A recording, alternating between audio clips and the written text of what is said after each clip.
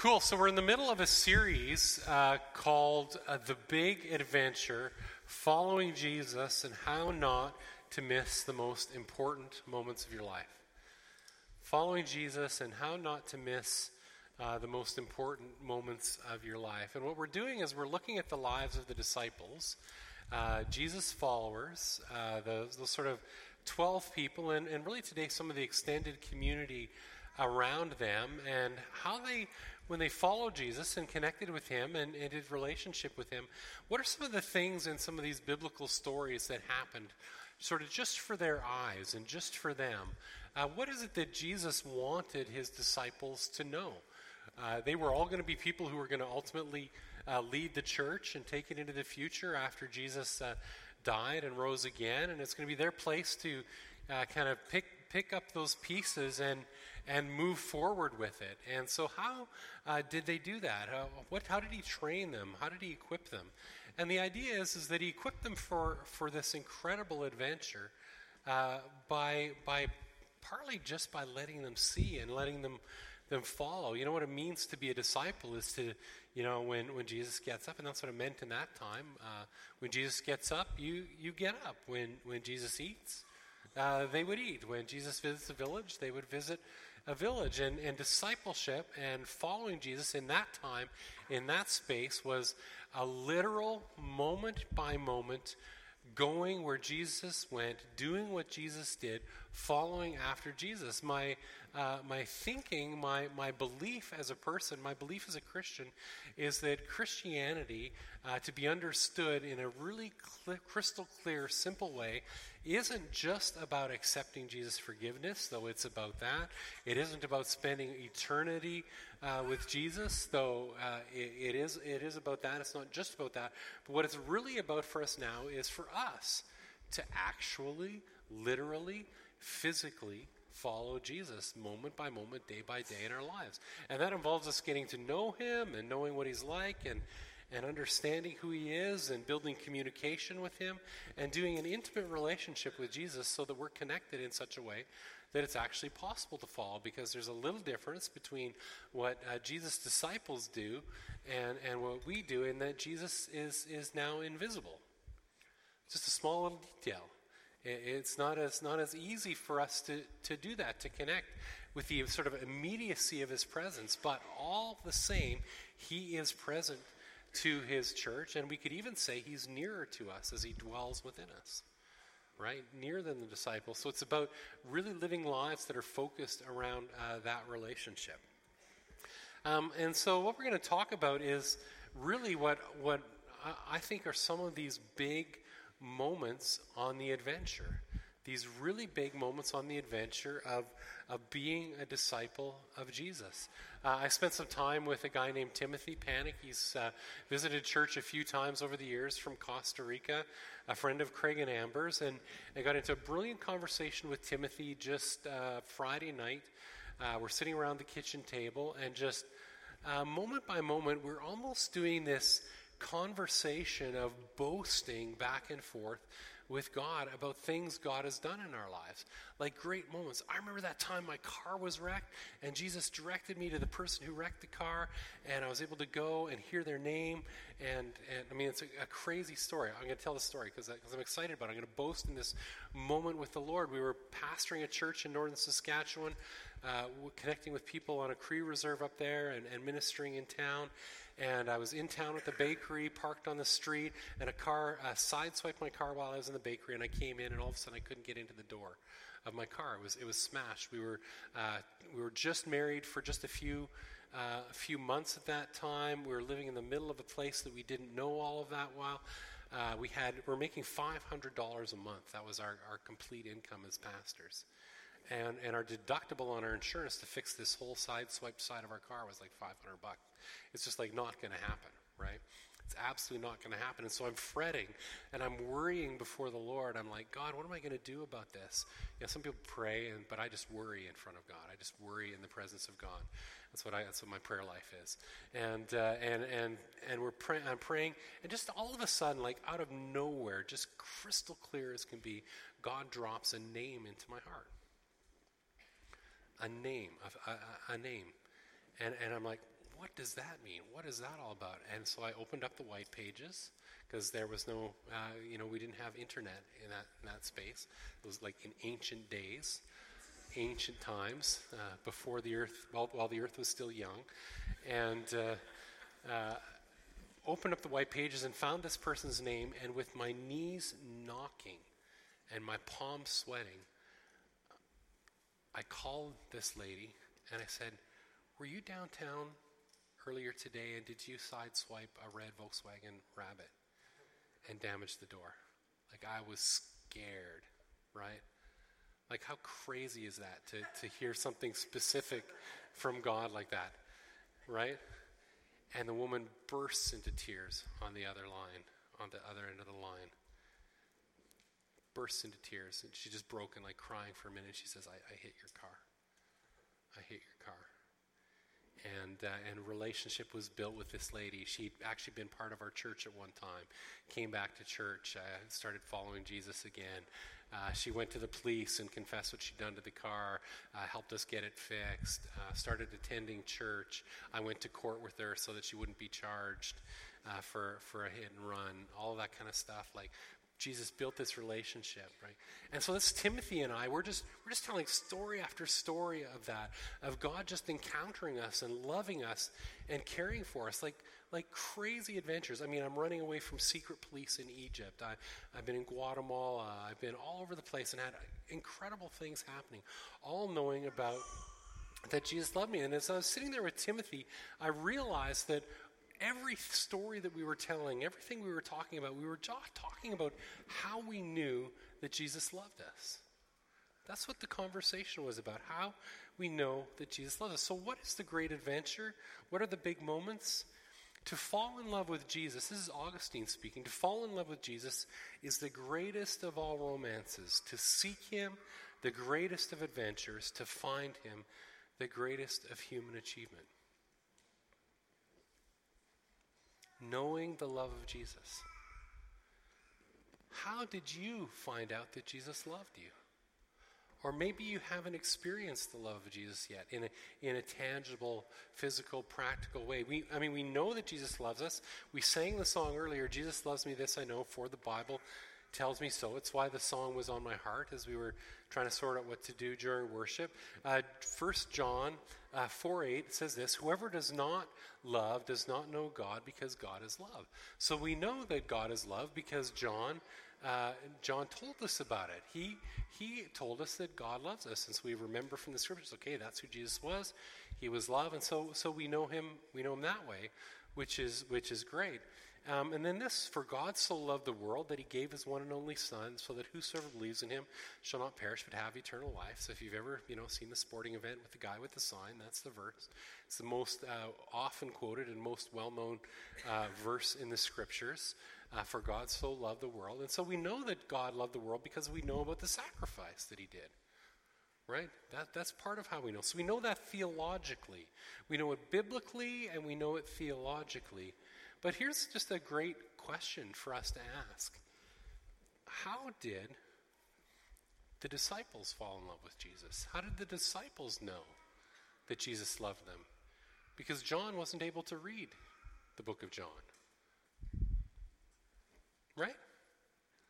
How did he know? Like, what were the moments that the penny dropped for him? What were the moments that the penny dropped for the disciples where they knew that Jesus was a God of love? Because it was really clear in the scriptures, we see where they follow him, they respond to his power.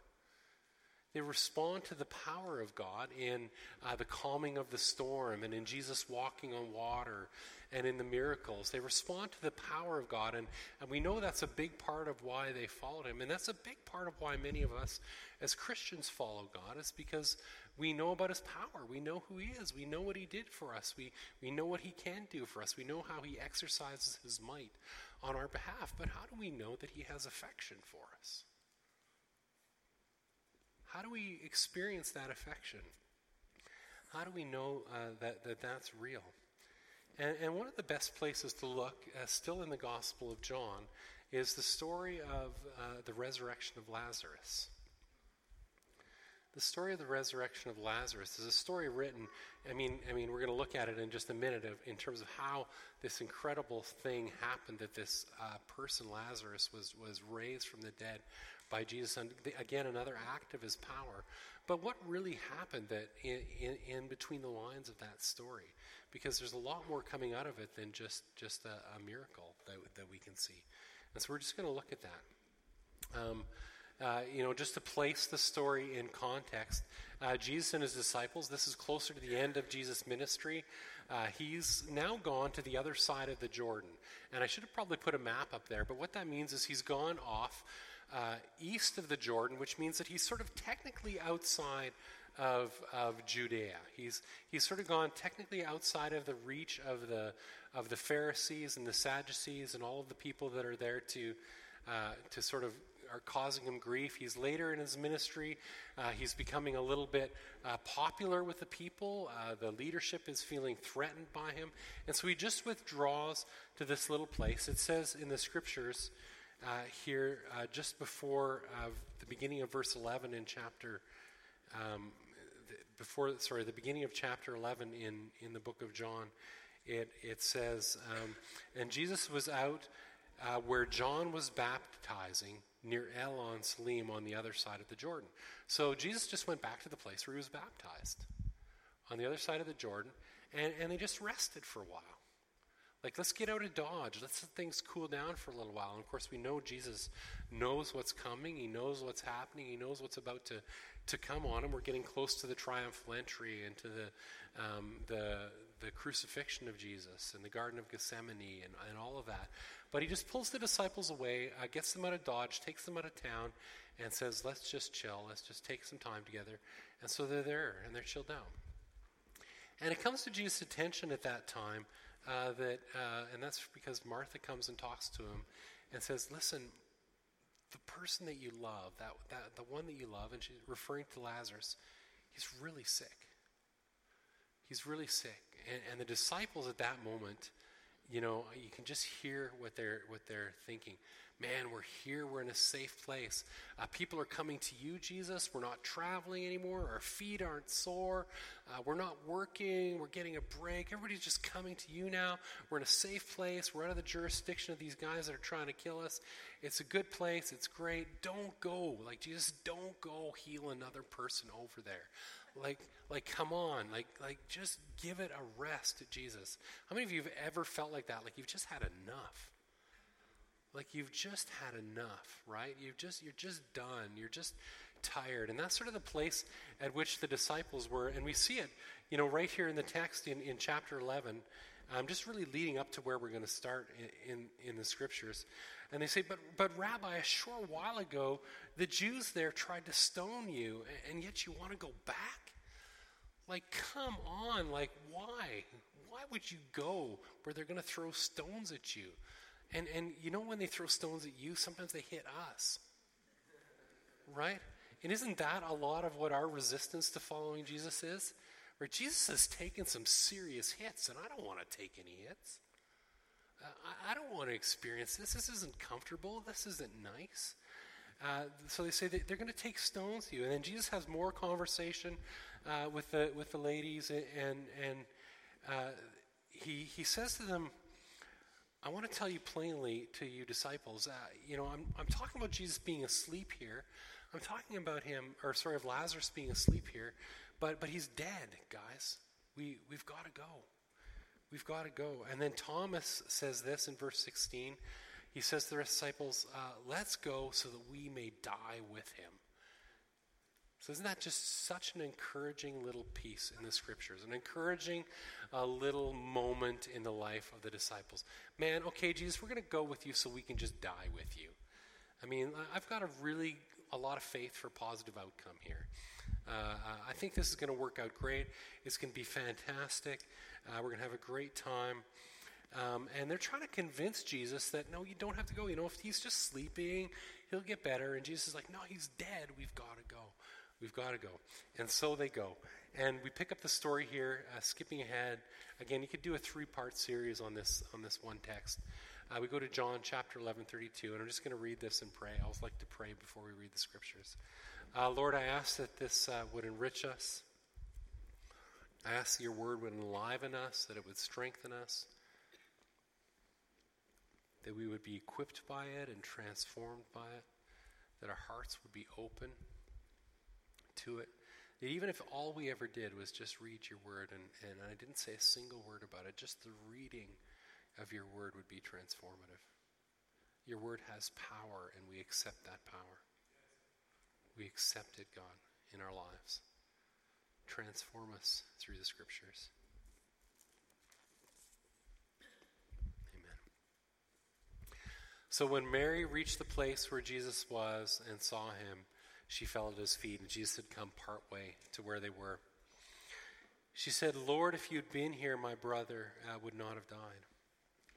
And when Jesus saw her weeping, and the Jews who had come along with her were also weeping, he was deeply moved in spirit and troubled. "Where have you laid him?" he asked. "Come and see, Lord," they replied. And Jesus wept. Then the Jews said, "See how he loved him." But some of them said, Could not he who opened the eyes of the blind man have kept this man from dying? Jesus, once more deeply moved, came to the tomb. It was a cave with a stone laid across the entrance. "Take away the stone," he said. But Lord, said Martha, the sister of the dead man, "by this time there is a bad odor, for he's been there for 4 days." Then Jesus said, "Did I not tell you that if you believe, you will see the glory of God?" So they took away the stone, and then Jesus looked up and said, "Father, I thank you that you have heard me. I knew that you always hear me. But I said this for the benefit of the people standing here, that they may believe that you sent me." And when he had said this, Jesus called out in a loud voice, "Lazarus, come out!" The dead man came out, his hands and feet wrapped with strips of linen and a cloth around his face. Jesus said to them, "Take off the grave clothes and let him go." And what an amazing thing for the disciples to see that. What an amazing thing for the disciples to see this person. And I don't know what that was like when they cracked open that tomb, but was there a smell? Was there not a smell? What was that like? Come on. I think there was a smell. Lazarus wanted to get out, right? Lazarus wanted to get out. And he comes out. I just want to bring your attention to this little painting by an artist named Darlene Sachs. And I just love that this little piece is just a side note. Every time and then when I'm preaching and preparing, I come across little art pieces that I like. And I like this sort of sleepy looking dark eyes of Lazarus. And it's almost like just that moment of glimmer where he's coming alive and he's coming awake. And aren't some of us just in that place in our lives where we've been asleep and we've been broken and we've been tired and we're dead, and Jesus is just bringing us back to life. This is a picture of the tomb that supposedly was the tomb that Lazarus was in, just to give you an idea of what that was like. Sort of carved out of a cave and with stones rolled over it, similar to the tomb of Jesus. And so from the text, what do we see? What's in this from the disciples? What's in this for them? First, it says, when Mary reached the place where Jesus was and saw him, it's important for us to recognize who Mary was. Mary was, and we see this a little bit earlier in the text, Mary was the woman who came to Jesus when he was gathered at the Pharisees' house, and she broke through this sort of group of men, and she came and she took some perfume, and she broke it at Jesus' feet and wiped it with her hair, and she was a prostitute. So first things first, we have this incredibly intimate story of Jesus and this family that he loves, Mary, Martha, and their brother Lazarus. And one of the reasons that the disciples were not wanting to have that relationship, like, don't go back to them. It wasn't even just don't go back where the Jews want to kill you. It was, don't go back to this lady's house. Like, she's not good for your reputation. Like, she's not good for your rep. But Jesus always went to the people who were marginalized and the people who were broken. And this whole story, this story of the disciples, we see in the text that the disciples are observing this, but it's a story really about the women who were connected with Jesus. And from a historical standpoint, for a writer in that time and place to write something about women with them as the central characters in a story like that is just, it's astounding. It's astounding, but all through the Gospels we see these places where women are brought front and center. The women were the first people to witness Jesus' resurrection, right? You know, nobody who was intentionally writing a history to try to get people to build a case in that time and place to make a case for the resurrection of Jesus would make women the primary eyewitnesses, right? But the Gospels bring the women to the forefront. So just for you ladies, just you need to know that Jesus sees you and he knows you and he has a plan for you and he loves you and he has a purpose for you. You're front and center in his story. That this is not just a man's story. This is a story for you guys too. So Mary reached the place where Jesus was and she saw him and she fell at his feet and said, "Lord, if you'd been here, my brother would not die." Have any of you felt that level of disappointment and that level of brokenness, that something you've planned or something you've wanted to see happen or something you've imagined you could be protected from happened to you? How many times has there been something that's happened in your life that you wish you could have been protected from, but you weren't? It happened. Thinking, Wissing family, about your parents' barn burning down. They're wonderful Christians. They're people who serve and who love. This isn't a recent event in case any of you are immediately concerned, but wonderful Christians, youth leaders, servants of Jesus. Their barn should have like a dome around it of protection, right? The non-inferno dome or something. You know, I don't know what you call it. Should have been protected, but an accident happened and their barn burnt down. And you as Christians have experienced so many times in your life where you feel like you should experience that protection of God, but something happened and something broke through that and something happened that hurts you. And so we come to Jesus with that pain and we say, Jesus, why did this happen? If you had been here, if you'd done something, if you'd fixed this, Jesus, I wouldn't be experiencing this pain. And so when Jesus saw her weeping and the Jews who had also come with her along were weeping, Jesus said, "Buck up, little camper. Like, chill out. Don't you know that I'm sovereign God of all the universe? And you should really just be okay with this. Like, just be okay with my decisions, people. I'm the king of the universe, and you're just going to have to deal." Is that what it says in the text? Not at all. What does Jesus do? It says, Jesus was deeply moved in spirit and troubled. Now, that should bake our noodle just a little bit, theologically.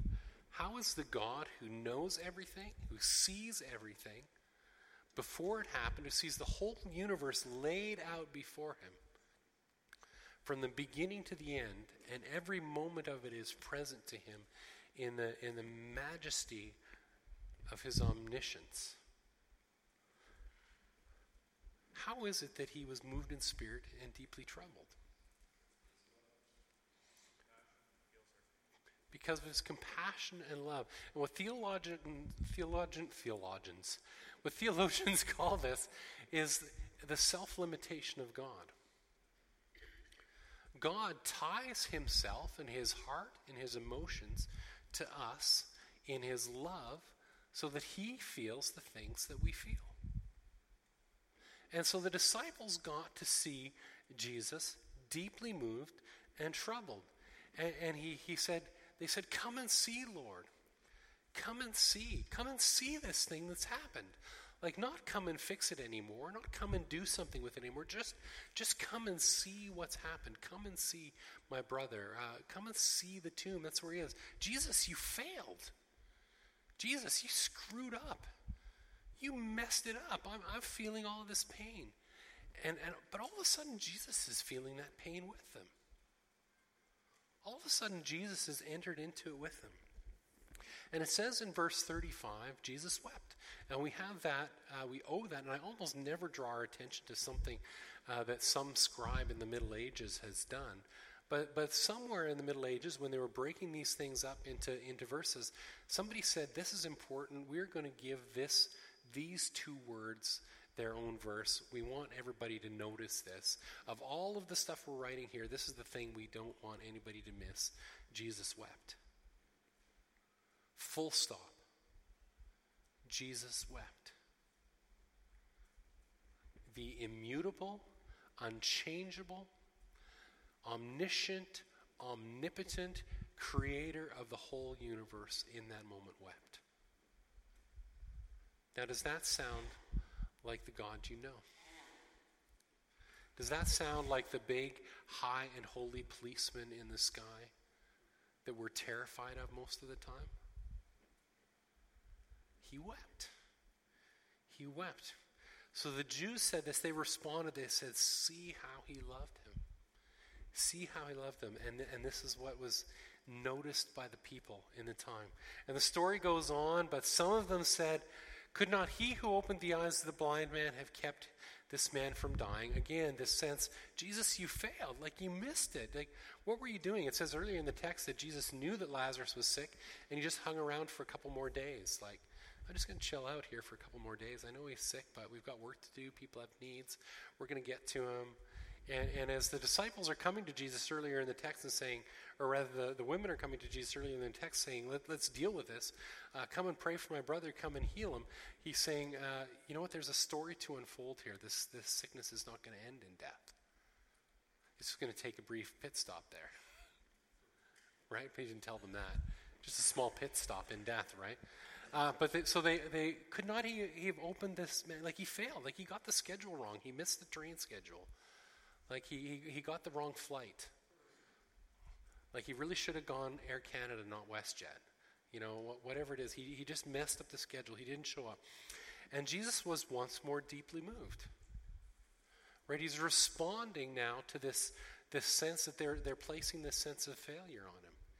He's responding to it. Now he's responding to their unbelief. Oh man, it breaks my heart that they don't see who I am yet. That they don't yet know who I am. And so it says, Jesus, once more deeply moved, came to the tomb.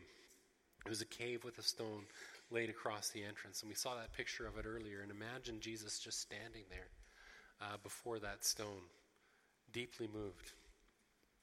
And I don't know what his voice was like in that moment, but I sort of imagine him being a little bit choked up. I imagine him being a little bit broken. Take away the stone. Take away the stone. Right? He's deeply moved in this moment, and we imagine Jesus being this voice of authority and power and untouchability. Take away the stone. But that's not it. It's the Jesus who is deeply moved, doing this incredible act of power. Take away the stone, he said. But Lord, Martha said, sister of the dead man, by this time there's a bad odor. He's been there for days. He's been there for 4 days. Like, don't do it. It's over, okay? We're going to get over this. We're going to be okay. Like, just let the sleeping man lie. Just let him stay. Just let it go, Jesus. Just let it go. We're angry at you. We're frustrated with you. And Jesus says, did I not tell you that if you believe, you would see the glory of God? So they did what disciples do, and they obeyed him. I don't understand. I don't want you to do this. It's going to smell. It's not going to be nice. But would you? We'll do it. Okay, you said so. We'll do it. And so they took away the stone, and then Jesus looked up to the Father. He says, Father, I thank you that you have heard me. Why did he say that? Well, he explains it right here. I knew that you always hear me, but I said this for the benefit of the people standing here, that they may believe that you sent me. Right? Jesus is now we're seeing that Jesus is sort of pointing out to them that what he's been doing through this entire encounter has been a parable. And you'll notice it in the book of John. Jesus doesn't tell any parables. There's not a single parable in the book of John. There's parables in Matthew. There's parables in Mark. There's parables in Luke. But in the book of John, what Jesus does is the parable. Everything that Jesus does in the book of John is the parable. And so this is the parable. This phrase, but I said this, isn't just I said these words here in this moment. Those words that I just said, that's what I heard. That word in the Greek really refers to the ending of laying an argument to rest, bringing a play to a closure, moving events to a conclusion. So what he's really saying is all of this that I've said, all of this that I've done for the benefit of you standing here. I wanted you to see my heart. I wanted you to see me weep. I wanted you to see me broken. I wanted you to see that I loved you. I wanted you to see that I loved Lazarus. I'm disclosing myself to you. The God who didn't have to do any of that opened up so that everybody could see this incredible relationship that he has with the Father. We look at Jesus' prayer time in the Garden of Gethsemane, weeping and dripping tears of blood in that garden. So he opens up for the disciples this incredible relationship he has with God that's full of crying, that's full of weeping, that's full of an emotional connection. And all of a sudden, we see in Jesus the God who weeps. We see in Jesus the God who, when your dog dies and you're broken and you're tired and you're hurting, he weeps with you. We see in Jesus the God who, when a loved one passes on, and you're in that moment of absolute brokenness and fear and loneliness, that he's there in that moment lonely with you. We see the God who enters into the fear that you experience when you lose your job. We see that he's the God who's with you in the darkest moments of your life, and that he's not just the God who's there as the steady, immovable, immutable, unchanging presence, though he is all of that. He's the God who is high and holy and magnificent and powerful, who's there crying with you. And we see this. He says, when he had said this, Jesus called out in a loud voice, "Lazarus, come out." And the dead man came out, his hands and feet wrapped with strips of linen, a cloth around his face. And Jesus said to them, "Take off the grave clothes and let him go." And that's all we have of the story. Like, is that not an anticlimactic end to an incredible story? Like, we don't have the women like jumping up and down and freaking out and shouting for joy. We don't have the crowd cheering. We don't have the crowd gathering. We don't have this incredible full experience of that cheesy, super cheesy scene that I absolutely hate at the end of the Lord of the Rings movie, where everybody's prancing about and bouncing about on Frodo's bed at the end, and Merry and Pippin come in. How many of you have seen that? Okay, I'm probably going to ruin this movie for you, but I think that's the worst scene ever. I think it's terrible. Like, it's all like soft and backlit and diffusion filter, and Merry and Pippin are like, "Oh!" Like they're all like hugging, and like it's a terrible scene. Like, Jesus omits that from this story, or the writer John omits that from this story. We don't get that resolution, because what he wants us to see still is the active power, Lazarus raised from the dead by a God who weeps. We cannot connect with just the power of God. We have to connect with the love of God. And everything that you do for him, if it's just filled with a response to his strength, if it's just filled with a response to his might, and those are absolutely true things about him. But if you have not experienced the Jesus who wept, then you're missing one of the greatest adventures of your life. You're missing one of the greatest moments of your life. Why do we love Jesus? Because he's strong, because he's powerful, because he's mighty. What does it say in John 4? We love because he first loved us. We love because he first loved us. Jesus loves you. with affection, with passion, with identification, with your wounding and with your brokenness. He's tied his own heart to the fickle state of your own emotions. And he lets himself respond to that because he is a loving and kind and compassionate God. So that's my punchline, really. Thanks for that. Right? That's the response, right, that we see. Isn't that a God you can believe in? Isn't that a God you can follow? Isn't that a God that you can give your life to? And as you respond to the love of the God who wept, others can follow you as you follow him. That's how the kingdom grows. It has to be fueled by the love of God. And so my prayer for you, and we can all just stand. I know this has gone long. We took quite a long time with the volunteer work that we did earlier. Normally the service wouldn't go quite this long. But some of us here maybe haven't had an experience of the love of God. And it's good, to follow him because you've come to a theological understanding of the fact that he's real and that he's powerful and that he's forgiving and that he died for you on the cross. And you sort of might understand his love intellectually, but those moments that those women had of experiencing the love of God personally, of experiencing him weeping with them and for them, those are moments that we're meant to experience here in the real world.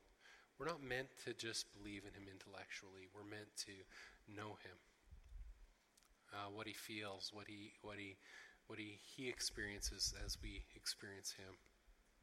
And so I'm just going to ask you to open your hands with me and embrace that adventure, that sort of pinnacle of the adventure, those important moments in your life to experience for yourself, as I've experienced, the deep love of God in a tangible way. Father, I just pray for everyone here who's not experienced your love, who's not known that you really love them. In the days to come, would they be able to open themselves up to an encounter with you that touches beyond their intellect and reaches to the heart? We would be people who are disciples, who are followers of you, who follow you heart to heart, head to head, face to face, foot to foot, moment by moment, feeling what you feel, knowing what you know. Would you make this relationship so much more than we've experienced? Would you let each person here have an encounter with the love of God this week? That they would know in the deepest part of them that you weep with them, that you laugh with them, that you celebrate with them, you grieve with them, whatever it is, that we would know in our hearts your great, never-ending, impossibly big love.